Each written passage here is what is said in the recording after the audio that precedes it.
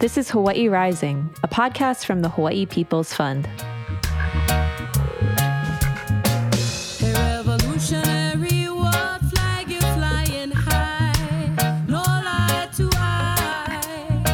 I'm Suyuno Amos. I'm Kenji Cataldo. Today we're speaking with Kamala Anthony and Nāhōkū Kahana from Hui Hoʻoleimaluō in Keaukaha, Hawaii Island. Established in 2013, the Hui has spent the past decade conducting long-term historical, cultural, physical, natural, and scientific studies of fish ponds in Keaukaha, including Honokea Loko, Waiuli, and most recently at Kaumaui Loko. Today, Hui Hoʻoleimaluō is an active community hub that engages and teaches students and families through the brilliant culture of the ancient Hawaiian fish pond. They envision thriving communities through thriving resources. Here's our interview with Kamala and Nāhōkū from October. Okay, so today we are here with Kamala and Nāhōkū, and we're talking about the work of Hui Hoʻoleimaluō. If you both could just start by introducing yourselves, and then maybe share with us a little bit of the origin story of Hui Hoʻoleimaluō. Aloha, Nāhōkū Kahana no hilo moku o Keawe mai iau. Aloha o Kamala Anthony no Waiuli mai iau. I think that the origin story, I think we have many different origin stories, but one of them is that's most closely connected to Nāhōkū and I. Started with a conversation after being away from each other for a long time. Nāhōkū is actually classmates with my older brother, and I'm classmates with her younger brother. So we all grew up together in Keaukaha, at Waiuli, one of our favorite places along the coastline there. So our families all grew up together, and we had, been doing different things. She was living in Honolulu, and I was in college at UH living at home after traveling for school for a while. I was engaging in some of the fish pond work at Waiuli at the time, just doing like water quality. And then Nāhōkū was visiting home and I guess trying to figure out like, should I move home or not, if I remember correctly. And we started to talk about the fish pond and like the fish pond work that we used to engage in as high school students, and how the work of fish pond work was like growing at the time. And so we were talking about, what's the potential of doing fish pond work ourselves? And so from that conversation, we engaged with Manoa, which is another founder of the organization. And we all got together and started to work in the fish pond. And so a lot of that initial work was kind of physical maintenance around just moving pohaku around, moving rocks around, and figuring out structures that would benefit that space, whether it be building up rock walls to create more habitat space for the species in there, digging out mud to open up springs, Building the wall. Rebuilding the rock wall structures, and putting in a makaha, right? Mm-hmm. Those sorts of things. And as we were engaged in that work, we were learning so much, and so that kind of led us to want to share that information, and us realizing like it took so much work that we were like, okay, we gotta involve more people, because this work is not just is not successful with 4 people, 3 people. So the way that we engaged the community was to reach out to our schools that we attended in high school and elementary, and we reached out to those schools to bring students down.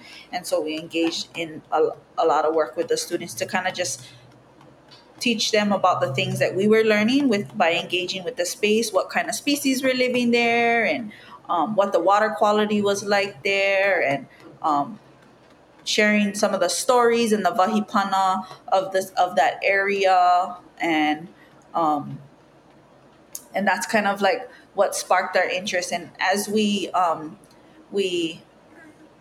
it's like the demand for that type of work, bringing students to the site, was like really really high at that point. I think that a lot of the teachers wanted to expose their kids to, like, this lokoia ecosystem, because it was like a emerging practice that was lost for a long time, I feel like, and only little bits and pieces of coastline were actually engaging in the work.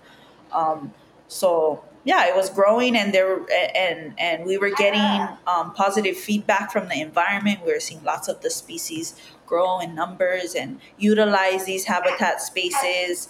Seeing like the opening of springs, and seeing the sand becoming more visible after moving out sediment, right? And those are like positive, like reinforcements of like why we needed to continue the work, and what like created like the space for us to be, continue on. Like we became more passionate as we worked more in that space. And yeah, that's kind of the origin story. Yeah, and like just adding to what Kamala had to share, there was that fish pond there, and we love this place, Waiuli, and we just started to learn about these Hawaiian practices being reactivated. So, and we learned in Hawaiian immersion and through our culture that, like, what are we gonna give back to our spaces that we came from? So like that was like, this is like our give back to the place that fed us growing up. So like, like, hey, there's this fish pond here. Why is nobody taking care of it? Let's do this, like, and then that's what like sparked it on. And, like it was kind of like, oh my God, we don't know how to do this. Like, how are we going to know what to do? But, it's so crazy. It's like, until you get your hands dirty, you learn the names of those spaces, like how she was sharing about the place names. They kind of like tell you, it's like hidden knowledge of the past. It's so crazy. And the only way you're going to learn is if you're activated in those spaces doing those things, because there's not a manual that you can pick up and just be like, oh, this is how it's done. You got to actually, take the time to do it. And that's what even like built us closer to each other, more closer to the space, and like understanding how things really function, by getting into it and doing the thing, So that was like the first spark. And then like, like you're doing things in a fish pond, and then you're opening up the springs. Next thing you know, limu's growing. Then you see fish outside the makaha, like the baby's swimming, then the big fish, like, like the chain, like they're all like, it's just all kinds of magical things, like, and it's right there, and it's just waiting for us to reactivate this space, and bring back that practice. But I think from that, like that gave us a better sense of ourselves as who we are and our purpose here in our community. Yeah. So it was like a whole magical thing, still like magical. Yeah, and like, like I said, it was something that we didn't know, and we just kind of opened it up. But like, we learned that you cannot just open up something sacred. It's like something that you're gonna, dedicate yourself to for the rest of your life. And this is something that we know that we're gonna dedicate ourselves to, and for these guys to carry on well, and the next and forever. Yeah. It's beautiful to hear about that kind of reactivation of a space, and that it was just waiting for people to come into it and care for it. Could you share more about the fish pond at Waiuli? I don't know if there are any mo'olelo you'd like to share, or just also share about kind of the current condition it's in.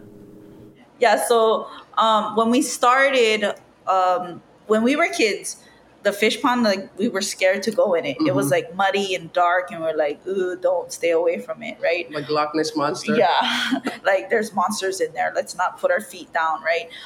But as we worked in the space, of course, it became more comfortable. But when we started to work with the kids in the fish pond and moving pohaku around and stuff, we got approached by like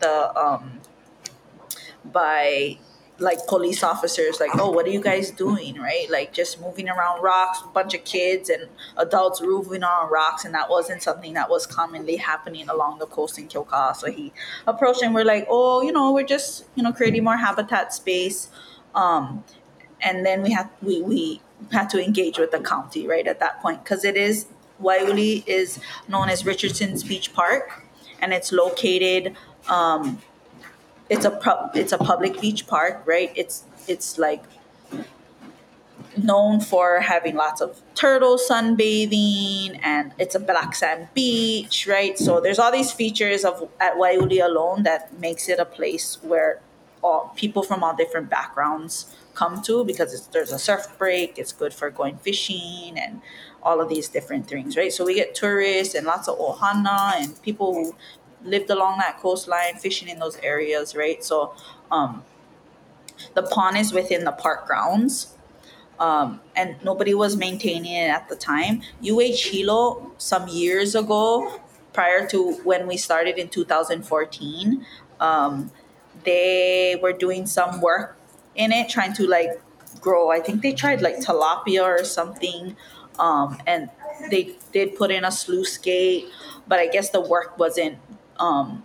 It wasn't successful, or didn't reach the goals that they needed to reach.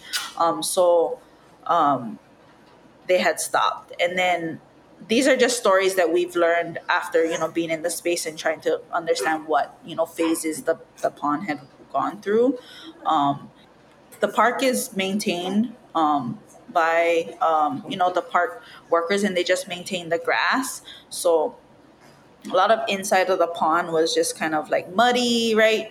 When we removed a lot of the sediment, and in the shallower areas, we started to rebuild umu, which is a practice that we had learned along the process that is helpful for maintaining like a healthy nursery environment. And they're either umu or koa. Koa are found in the ocean, and they're like these like kind of coral like structures and rock structures where fish come to gather and feed. And so that same idea, umu, we put in the fish pond, which is like basically a bunch of pohaku built up in like a cylinder form and with like holes all in between, to create more habitat space within the fish pond system.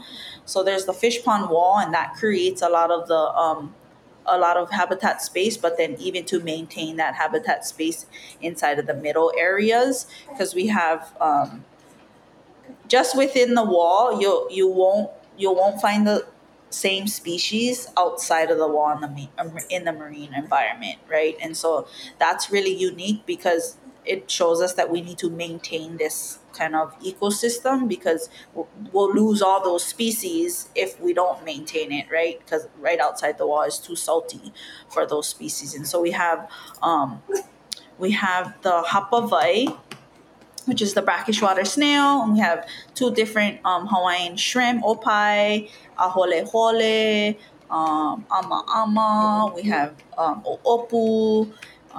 We have the Australian mullet, and we have alamihi, right? Those are kind of the ones that stay within the walls. We created a auai, which is like a channel, almost like the driveway of the fish pond outside of the makaha, and that's where we see a lot of that's where all the recruitment happens, right? And so we have a memorandum of agreement with the county to maintain the space, but that really is only just to say we can do this, we can only do hand clearing, right? We have access to maintain the fish pond site. We can't do any like machinery work, right? So it's when we started to engage with the county, they didn't have a process in place or a permit to maintain the fish pond. And there was almost like we were getting tossed around, because they were trying to determine if it was state versus county property, because it's water, it's inside the park, but it's within the high tide marks, right? So there's all these, because they have all these different rules that don't get confusing when these type of circumstances happen, right? So so there was a lot of like back and forth about that until finally they're like, okay, well, let's create, an agreement where you guys can maintain the site and continue the work that you're doing and do educational outreach in the space and so on and so forth. So, but yes, there are lots of mo'olelo pertaining to Waiuli. I think Nāhōkū was wanting to share the one about the ohana who originally lived at Waiuli, and how it became the name Richardson. Yeah. Yeah. I can share the meaning of Waiuli first. Yeah. So, Vai, of course, everyone knows is fresh water. So, along the Keaukaha coastline is like all the way to like Kiaʻi, where Hawaiian is, or even like to Kau. There's all freshwater springs that pop up that come down from the Mauna. So the Vai part comes from the freshwater abundance that we have on our coastline, and the Uli talks about that deep depth drop off that goes into the ocean. So with the Vai and the deep water connecting, there's Waiuli. So that's the name of the place, yeah. And then from there, with the Lokoia and all that stuff, there was a ohana that malama that Lokoia in Waiuli and lived on that piece of property down at Waiuli, and there were the ohana malo. So the ohana malo is the one who created that space, came up with all the place that passed down the place names to where we learned the place names. We came across an interview that one of the grandchildren shared the different names of the wahipana within that place. And that's how we learned the different names that exist in that area within Waiuli. And then how it turned to Richardson's. So the family got sick with the typhoid fever. And they were like the family that owned that aina. And then a guy by the name of George Richardson, he helped the family. And so as a makana, the papa built a hale for him on the aina. But then eventually, just like the rest of the Hawaiian stories, it got taken over. It got taken over from their family eventually down the road, yeah. But the papa let them in because of his good deed that he did to try to save the family. And he built him a hale on their aina. And then, as years passed by, they took it over, and that's how it became Richardson's. But the original inoa of that place is Waiuli, and the original caretaker's name was Malo. Their last name was their ohana inoa was Malo. Yeah. And then... Yeah. And the fish pond wall was actually the existing fish pond now. The wall is actually built. It wasn't built as a kuapa for the fish pond. Mm-hmm. The wall actually extends from one area of a broken boat ramp that exists now all the way to the black sand beach, and it cuts through the whole beach. And it was actually built as a barrier for Mr. Richardson's boundary residence, right? So that's one story that we like to share. This is not the original kuapa, right? We don't know. There's some stories that tell that the fish pond was a lot bigger and was inside of the bay, but essentially that the cement rock wall now is just the boundary that was created for Mr. Richardson to and that's kind of where we have been managing sea level rise and all that stuff. So it's much more inland where the ponds are now compared to when the families told their stories of the existing pond. Yeah. So in one of the old interviews, they share that the fish pond, the original fish pond, it was so abundant with all kinds of different stuff. It had lobster, everything, different types of fish. Whereas now in the inland pond, there's only those endemic species that exist within, those water columns, the freshwater guys. A lot of them exist within those spaces now compared to before, when the old stories that they would talk about was they had everything from lobster to fish to, there's shellfish and crab and everything, yeah. So.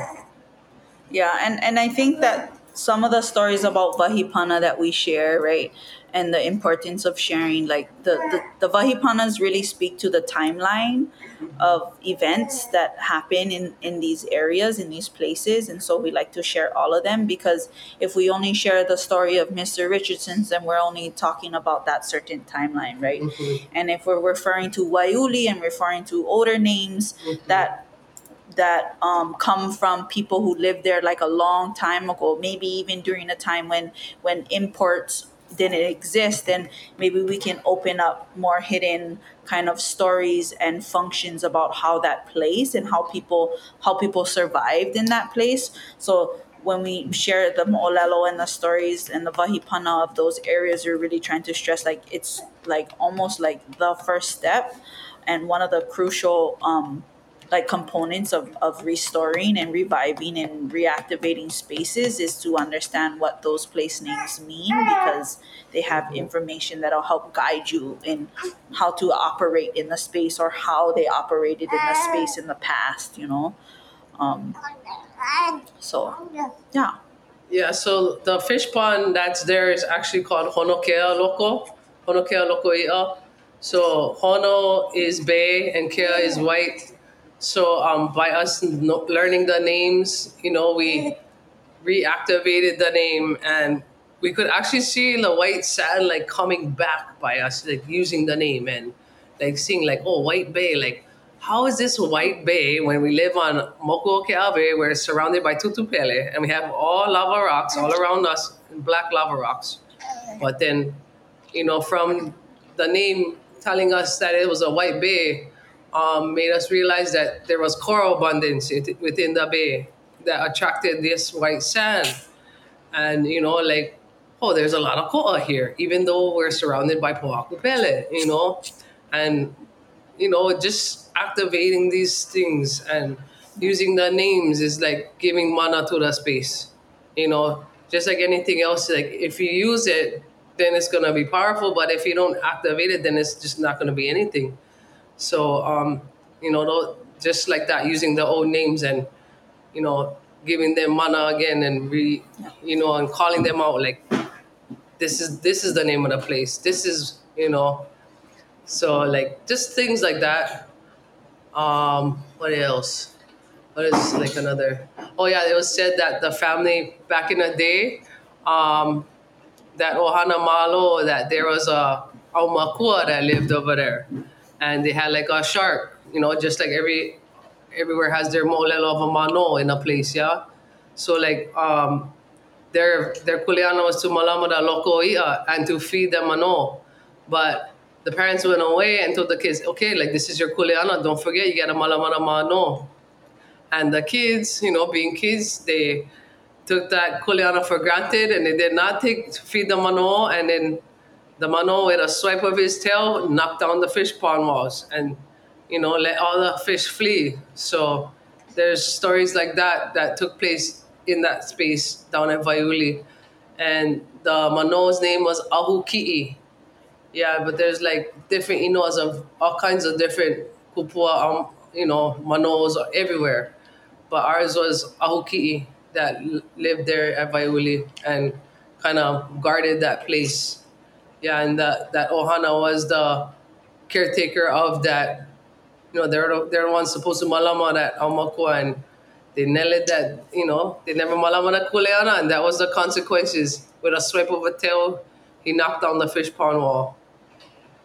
So just like little nits of mo'olelo that help us to understand the place more, what to do with those spaces, what do they mean, and how they should function, or how we should function in those spaces. Yeah. Yeah, mahalo for sharing. No, mahalo for sharing all of that mo'olelo and that point about, the importance of that first step of revitalizing the names. And I'm wondering if you could just share a little bit more in detail now about like kind of the current projects that your Hui is working on. So recently, in the last 2 years, actually February of 2024 will make the third year that we have been at a new site other than Waiuli, and that is Kaumaui, and that's like a block and a half away. It's across the street from Waiolena Beach Park. It's a series, it's a property, 3-acre property with majority, like 85% of local vai, like freshwater fish ponds. And we partnered with Kaumaui to purchase the property. And so since then, since the acquisition of that property, we've really been able to expand the programming and the initiatives that Hui Hoʻoleimaluō has been providing for the community, because we have don't have to work only under the public beach park rules. We have more autonomy over the things that we can do on this private property residential area, and we've do all kinds of different programming, mostly related to education. Some of the programs include the Next Generation Kiaʻi Loko initiative, and that involves our weekly our weekly partners, and so those are the students that we get to engage with on a regular basis to engage in STEAM, like independent STEAM studies, where they come and they partake in a science project that directly relates and supports some of the restoration work that's happening on site at our different sites, and that's with Kaumaui and Keaukaha charter schools. Then we have our Papahana Puakahinano intercession series, and that's during the breaks of fall, spring, and summer breaks. We offer different programming for grades K through 12, and that's the different programs include Papaholokai, which is like paddling and navigation and being accustomed to water safety. Papalokoi'a, which having to do with the fish pond work. Kapuka haloa, and that's with working around haloa. Hana no eao, which is like Hawaiian art, so they do different things like lauhala weaving, different type of like printing, they've done dyeing, right? Dyeing with Hawaiian plants. Arts and craft. Yeah, arts and craft stuff. And then we also have a papa imu, and that's the underground oven cooking, and that's for the older high school level. So we offer those programs during those intercessions, and we serve just about like 75 kids during those times. And then the other program we have is we do ohana engagement with Kaumaui. So that's just a series of events where ohana come to engage in the different restoration activities, or we recently did like a pai at Waiuli, and like a cookout, with everybody bringing together the things that are growing in their yard. We do an after school program. And for after school, there's a papa mele, and a lokoi'a, and hana no eao. Yep, another hana no eao. And then we have, the support that we get from you folks with our monthly ku'is. Mm-hmm. And then we have our regular groups that come, visit teachers who reach out. Hey, I want to bring my students for a huaka'i to learn about the fish pond ecosystem, and so that happens sometimes 2 times a week. Mm-hmm. Those kind of are the primary programs that we facilitate.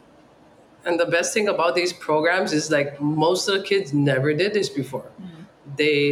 They never even heard of alokoi'a. They don't even know how to ku'i kalo. They don't even know how to kalo grows, or they have no value to these things because so disconnected, and the families are just trying to survive in this time. It's not an easy time for the families. So this helps the kids to reconnect to who they are and grow pilina to aina and value for aina. and know the importance of why we do the things that we do. And it's like everything comes from Aina and everything needs water to live. So like, what are you gonna do to function within these spaces and these primary resources that help us to live? And so it's just like, reconnecting them back to the source that, that we take for granted because how the world is just, everything is technology and all these other things. When you cannot eat the phone, you cannot eat the computer, you have to learn how to thrive and survive with Aina and how we're going to make it abundant. So these kind of papahanas instill those importance of these valuable resources that we have. Yeah. And the kids doing it, and it's just so awesome. Wow, so it sounds like you folks are really doing a lot. Yeah. a lot of different programs. Right. That's so cool. At first we feel like we die, but it's okay. It's not for us. Not for us. Nāhōkū, you were just starting to talk about the impact that participating in these programs, what that impact is for these kids. And, I wonder if you could just share a little bit more about, I guess what you see as some of these positive impacts and how you're seeing those grow over time. Some of, I guess, the successes you've seen in this work. We can both share. But yeah, in our community and a lot of communities, there's a lot of influences, a lot of our kids come from broken families.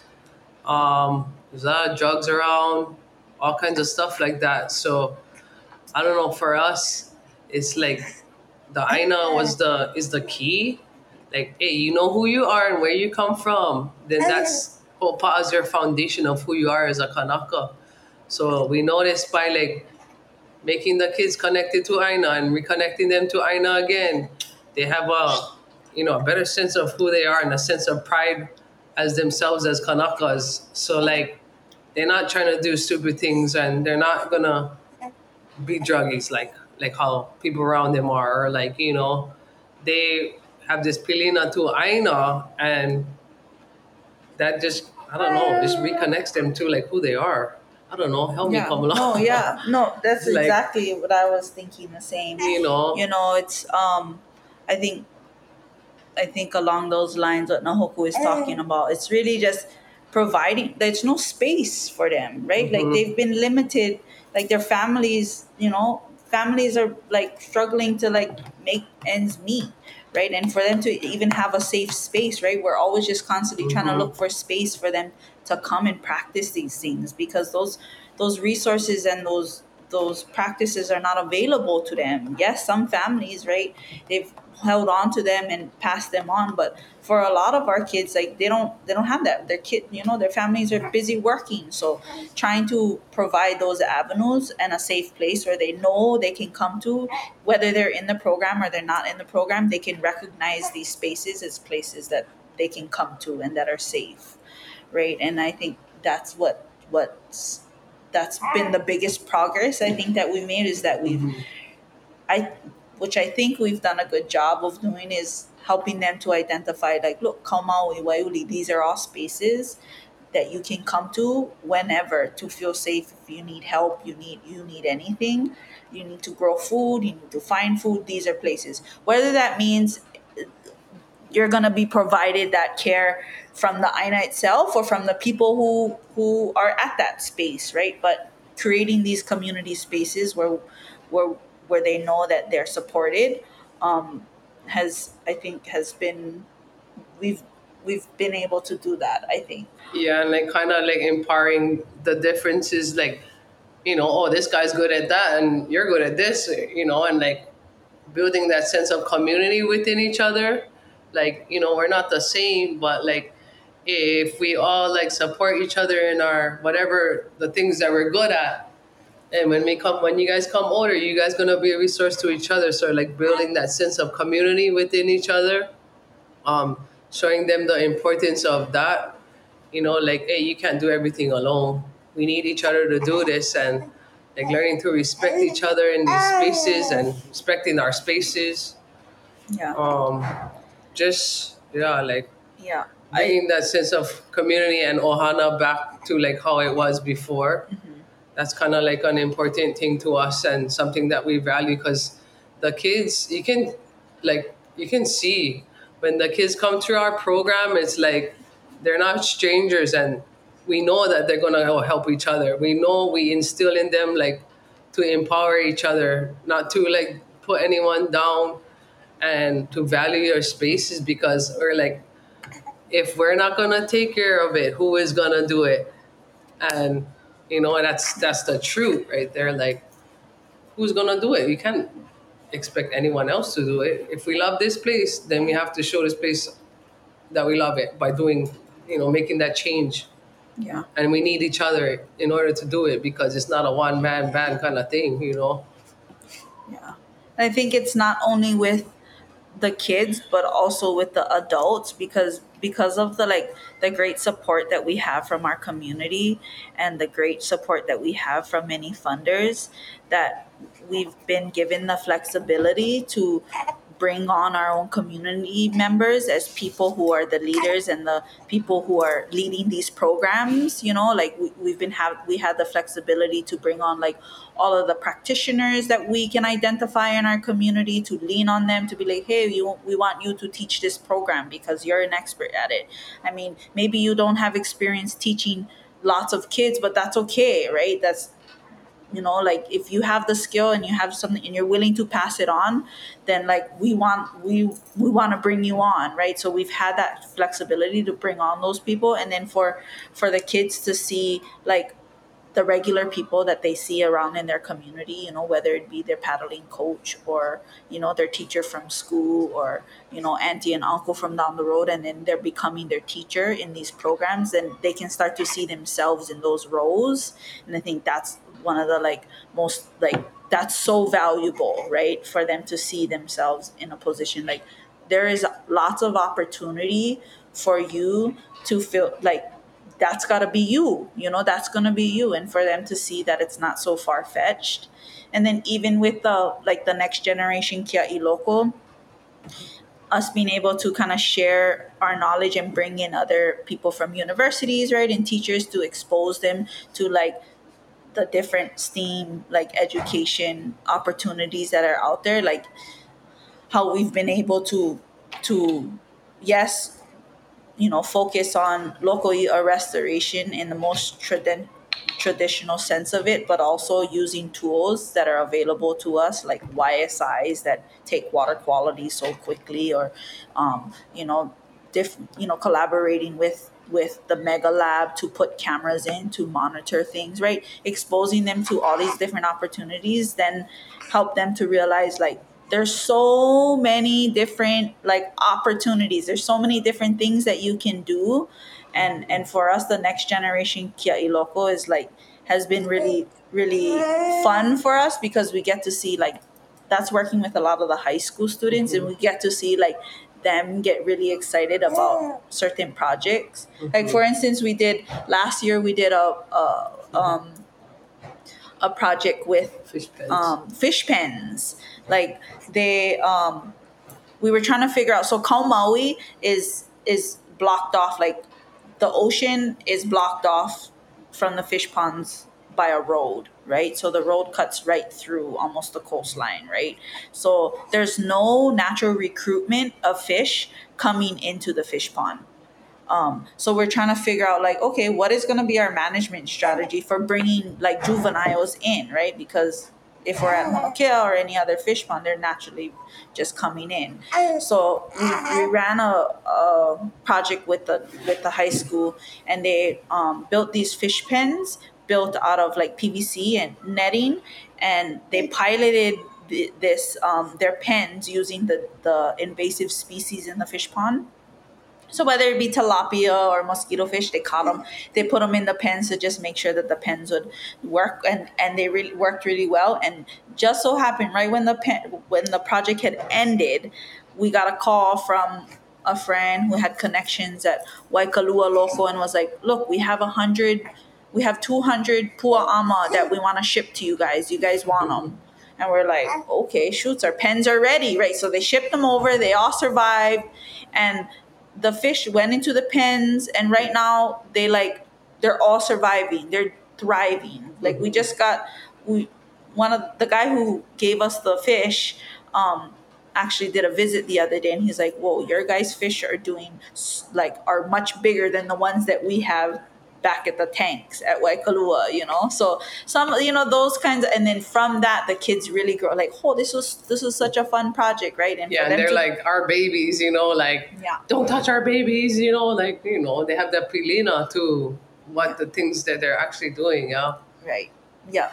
And they can see that they're, contributing. And so now we're like, okay, what college are you going to go to? Yeah. Going to go to Scripps? Which one? Princeton? It's to shoot for the stars. Yeah.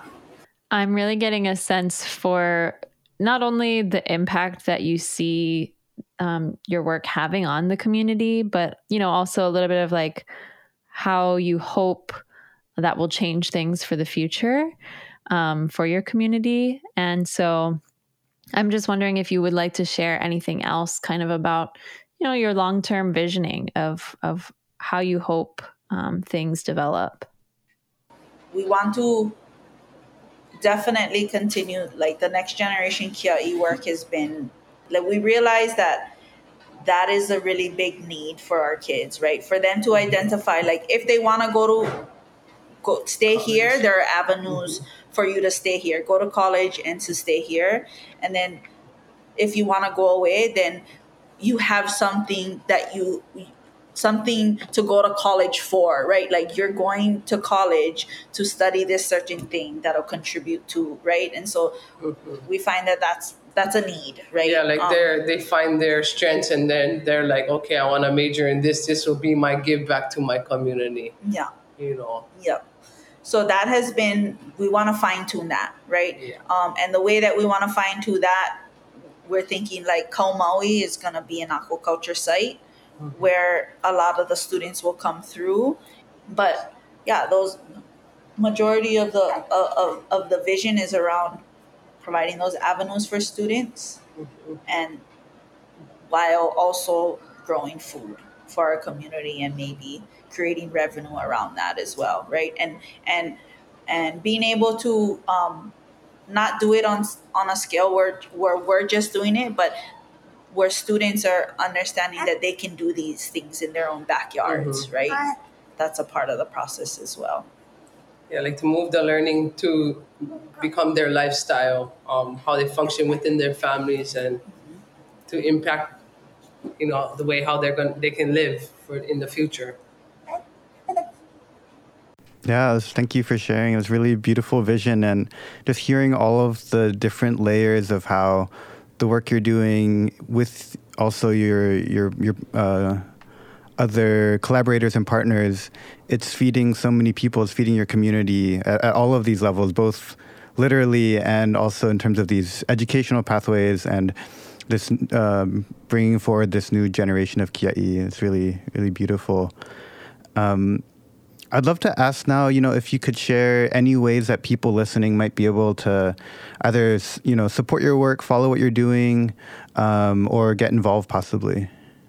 Yeah, well, we have social media platform, Instagram, Hui Hoʻoleimaluō. We also have a website, huihoʻoleimaluō.com. You can email us, hoʻoleimaluō@gmail.com. And those are pretty much the platforms where you can reach us, or you can stop on by in Keaukaha to our site, 2212 Kalani Ana Ole. That's the best way to reach us. Awesome. Well, mahalo so much for sharing your time and stories and energy with us today. And also mahalo to Kamakani for being patient through this interview. So good. It's so cute to see him there. Thank you. Yeah, mahalo. Thank you guys so much. Mahalo nui. Hawaii Rising is a podcast from the Hawaii People's Fund produced by me. And me. With additional support from Mickey. Our theme music is Revolutionary from the band Ukla the Mock, written and sung by Mickey Hui Hui.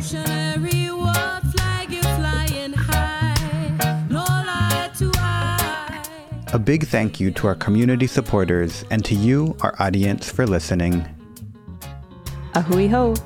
Dim spend and done.